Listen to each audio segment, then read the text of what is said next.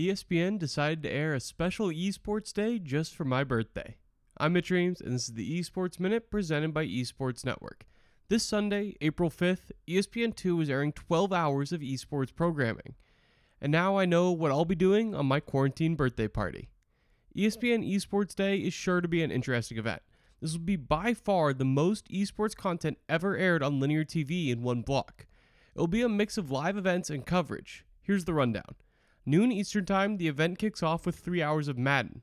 Honestly, probably not the way I would have started the day, but this is ESPN after all, and competitive Madden has been the most consistent esport on ESPN over the years. 3 p.m. Eastern Time, the day switches over to the popular Formula One series featuring real racers.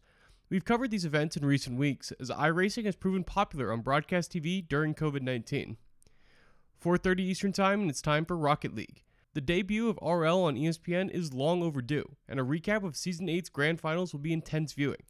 These finals were absolutely top tier, with the series going 7 games between Europe's best in Vitality and America's best in NRG. At 6 p.m. Eastern Time, it's the NBA 2K Players Tournament. The NBA is taking cues from iRacing here and pits NBA players against each other in 2K. This will be a key moment for NBA 2K's standing as an esport. If the event is popular, it will signal the league needs to include more representation from players. If it isn't popular, it may as well be a death sentence for NBA 2K esports.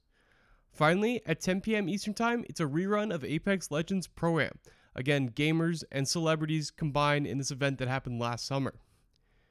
I don't necessarily agree with the choice of coverage here, but the goal is clearly to appeal to the mainstream sports fan.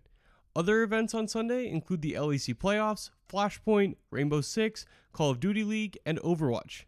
Now, getting broadcast rights is pretty complicated, and violence plays a concern with many of those esports, but more of those major esports and less sports sims would be a better representation of esports as a whole.